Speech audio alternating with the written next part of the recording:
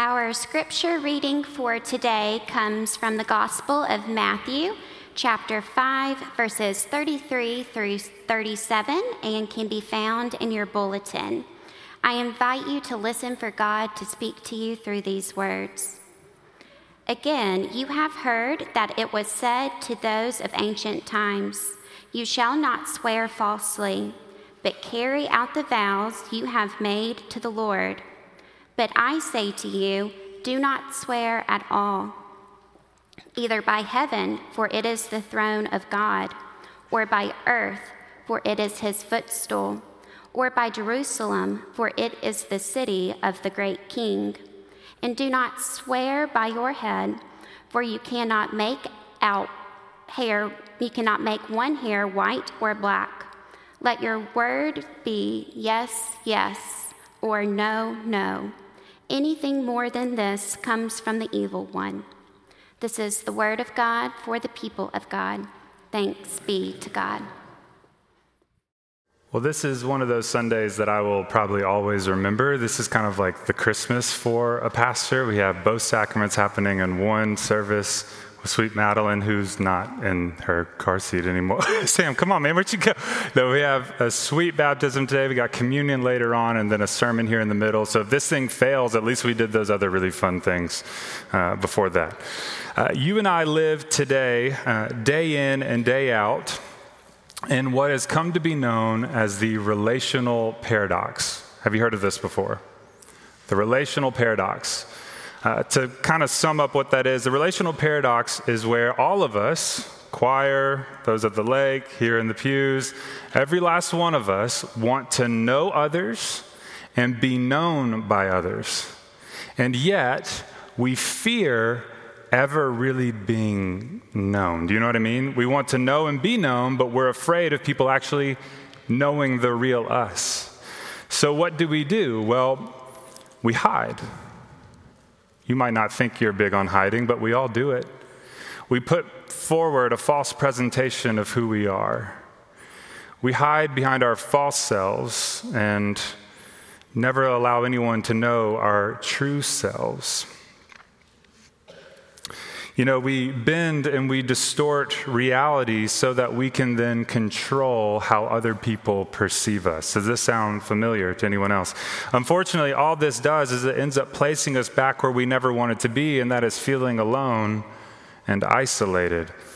Because of our hiding, we keep things surface level, and we don't allow anyone underneath the surface, and we worry the whole time about someone eventually cracking through the walls that we put up and knowing the real us, and it leads us in a life of fear, but really it just kind of becomes this endless cycle of unfulfilling relationships. We want to know you, we want to be known by others, but we're afraid that if you knew the real us, well, you might not like us anymore. You might not want to be around me or in relationship with me anymore. Now, this is all kind of sad and depressing, so let's just go quickly into the good news of all this, and that is that this is not how it's supposed to be. In fact, it was never meant to be this way, and it doesn't have to be this way either. I want us to remember that we are walking through Jesus' teachings that we call the Sermon on the Mount, right here in Matthew's Gospel, chapters 5, 6, and 7. And I had the opportunity to preach the first week of this sermon series down in Modern, and I said it to that crowd, and I'll say it to you as well, that this might be, in my opinion anyway, this might be the most important thing that we could ever do as a church together. And that is walking through these teachings of Jesus, reading and attempting to understand and listening to these teachings of Jesus, letting them get deep within us and trying to live these things out as well, that we would hear Jesus' words and then practice them in our daily life. I would argue this might be the most important thing we could ever do as a church. And that is why I told them that I don't want you to miss a single week. So if you are new or newer, welcome. I hope you like it today, and I hope you come back. And if you do, then I hope you listen to our podcasts or check out our YouTube page where you can hear these sermons. And by the way, I'm not saying that because I think we have excellent preachers here, though I do think we got some good ones. So don't let Mike Hawley say I said he was a bad preacher. Don't tell him I said that. But we are walking through the most important things that we could walk through together. So don't miss a week, okay? Can I get a head nod? Maybe like a confirm. Yeah, some of you are like, sure, and others are like, I'm not committing to this. But the whole point is that we are seeking, as Asbury United Methodist Church, to discover what it means to be a people who embody the way of Jesus together. And if you want to do that, we don't have to look any further than these words of Jesus. These are Jesus' teachings about his good news. We call it the gospel. His gospel was that the kingdom of heaven is here. It is available and accessible for you to live in and from today. How do you do that? Here's the Sermon on the Mount. It is Jesus' manifesto on how to be truly human, how to live as a citizen of the kingdom of God today. Which leads me to a question. What does such a person look like? That is, what does an individual living in and from the kingdom of God right now look like? Well, in order to answer that question, I want us to look once more at the text. So you can pull out your bulletin or a Bible and start with Matthew 5, verse 33 that Margaret read for us just a second ago. We jump back in and Jesus is saying, again, that is once more, like I said to you last time, I'm going to continue teaching, okay? So we jump right into the middle of his teaching and he says, again, you have heard that it was said. When Jesus says, you have heard that it was said, he is doing what rabbis and teachers of his day would often do, and that is they are signaling that, hey, I'm about to quote the Hebrew Scriptures. So when you hear, you have heard that it was said, know that the next line out of this person's mouth has something to do with the Hebrew Scriptures, okay? So last week, for example, we read the text, you shall not kill. You have heard that it was said, do not kill, right?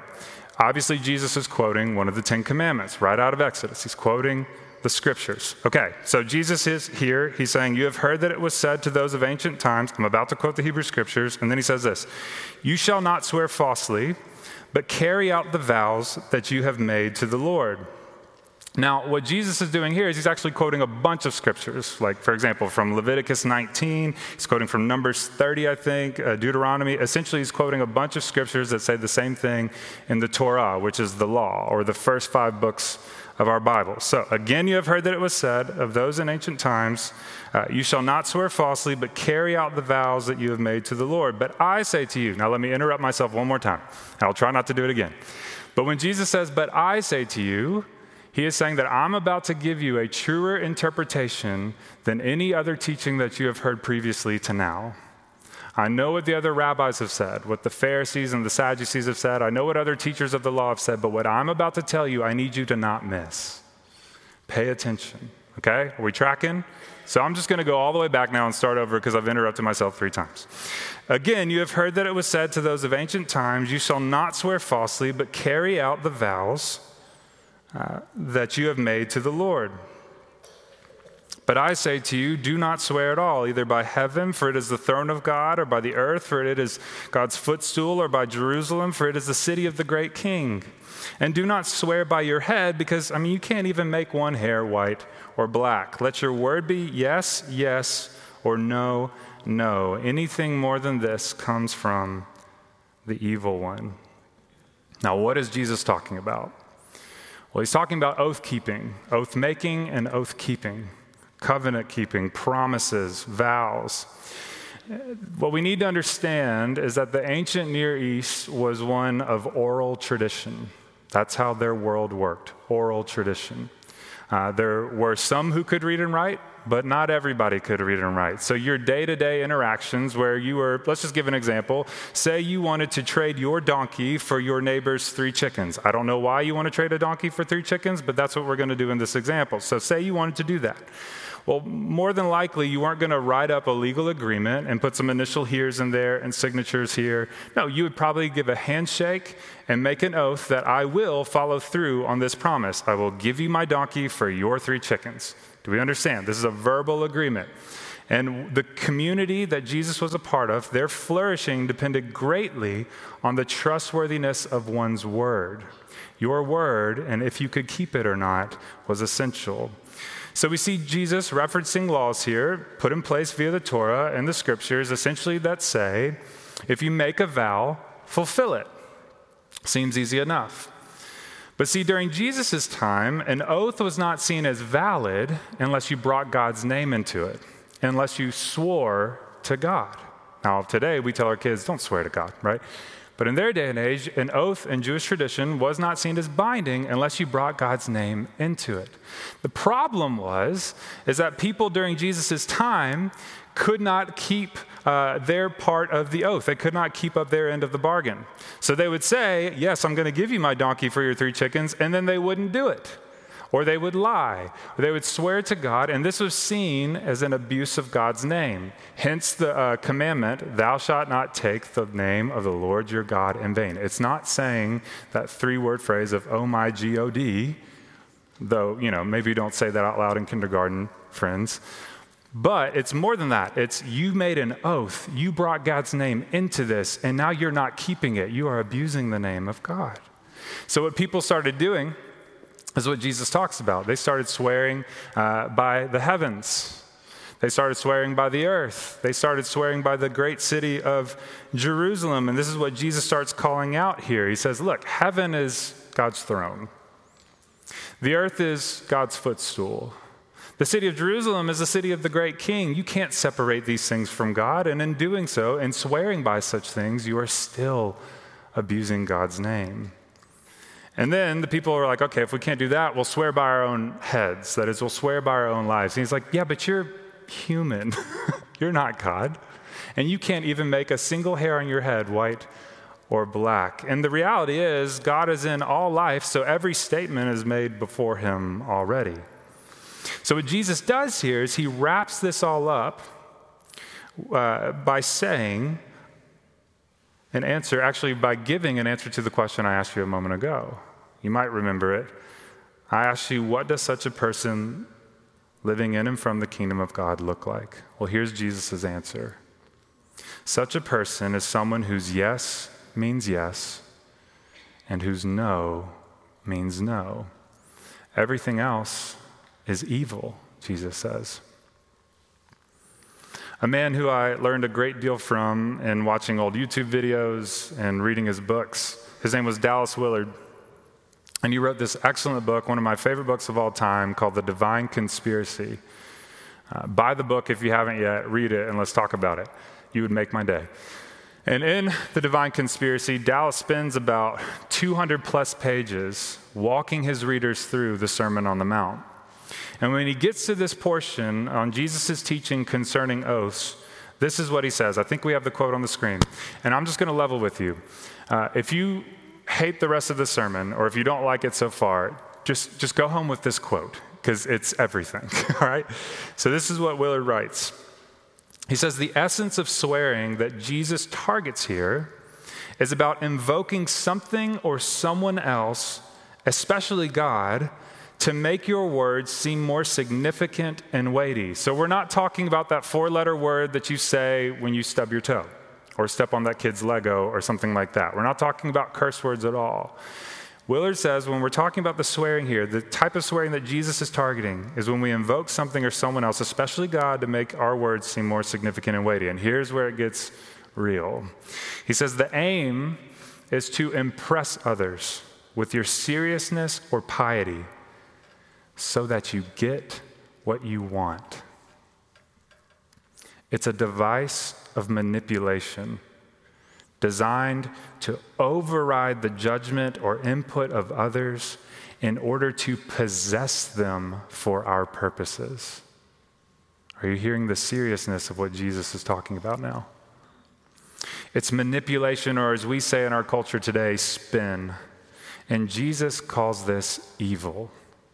Instead of loving and honoring others with truthfulness, the intent is to get to one's way by verbal manipulation of the thoughts and choices of others. This is a big deal. See, the root issue here is that we are presenting ourselves to one another through false presentations, through our fake selves, through our false selves. And in doing so, we are hiding who we are. We're not being honest with ourselves, and we're not being honest with others. We are not living truthful lives with one another. We are using something or someone else as this verbal smokescreen, if you will, to present ourselves in the best possible light. Another way of saying that is we're putting forth our highlight reels while concealing the behind the scenes. A great place to see this happening, right, is on social media. If you're on social media, you've probably taken part of this. I know I have. Where we post the best picture. And it's summer, so I'm going to pick on the beach pictures. Where your whole family's in white shirts and khakis, you're sun-kissed, you look beautiful, your teeth are shining white, the sunset's behind you, you're all smiling. And that's the picture you make your cover photo on Facebook, right? Like that's the new profile picture. That's what you send out on Instagram or Snapchat or whatever the social medias are these days. But what you don't show is that 30 seconds before you were at each other's throats. You better smile. Like my mom grabbing my face and making me smile, right? Like we don't show that. We show the false presentation. Even though that, I'm not picking on you if that's what your family did this summer. I'm sure it's a beautiful picture. I'll like it later on social media. But we put forward our highlight reels. We conceal the behind the scenes. These are all smoke screens. This is called deception. It's smoke and mirrors, and this runs against the very ethics of the kingdom of God. See, the reality is that it's a lot easier for us to control others than it is for us to allow them to really know us. And as followers of Jesus, or as citizens of the kingdom of heaven, we are meant to be truthful people. And a truthful person is someone who is as they seem to be. To be a truthful person means that we must be what we seem to be. I'll pick on myself since I've picked on everyone else in the room today. That means that I am who I am in front of you at home with my family. That we are who we seem to be. So then what does it take to be a truthful person? What does it take to become a person who can present themselves as they really are? Or another way of asking that is in the language of Jesus here. How do I become a person whose yes means yes and whose no means no? I don't know how it'll exactly work out for you, but I think for all of us, it will require us to be honest. It will require some humility because it's going to take us admitting our fears and coming to terms with our insecurities. And one way we do that, and I'll just go ahead and give this plug here, is to, finally schedule that appointment with a therapist or a counselor, and to enter into a conversation with someone who is trustworthy and safe, someone you can come to and be honest with about who you are and what you're dealing with, what you're afraid of, what you're insecure about. We must come to terms with who we are, who we really are, which will always involve admitting what we are afraid of. Because, see, this is where the relational paradox, again, reminds us of how desperately we want to know others, how desperately we want to be known by others, while at the same time, it shows us that we are doing everything we can to hide who we really are. So the question, again, is how do we get past this? How do we break through the relational paradox? How do we stop living in paradox, get beyond the fear of letting people really know us? Well, it's one word. You might know it. It's love. It's love. Later in our Bibles, we'll come into contact with a man named John who wrote a series of 3 letters that we bunch all together. And in the first one, he starts talking about how God is love, but he goes a little bit farther. And he says, God actually shows us what this love is like. He sends his son Jesus into the world so that we might live through him. This is what love is. He says it's not that we loved God, but it's that God loved us and sent Jesus as an atoning sacrifice for our sins. But then this is where John brings it all home. He says there is no fear in love. There's no fear in love, but perfect love casts out fear. For fear has to do with punishment, and whoever fears has not reached perfection in love. My friends, we need to understand that the truth of the matter is that Jesus was and is God's living and breathing love among us that went out into the world and found us in our hiding and offered to us his very life as a free gift. I've heard that it was said that when we hide, we basically become the living dead, that we're living but not really.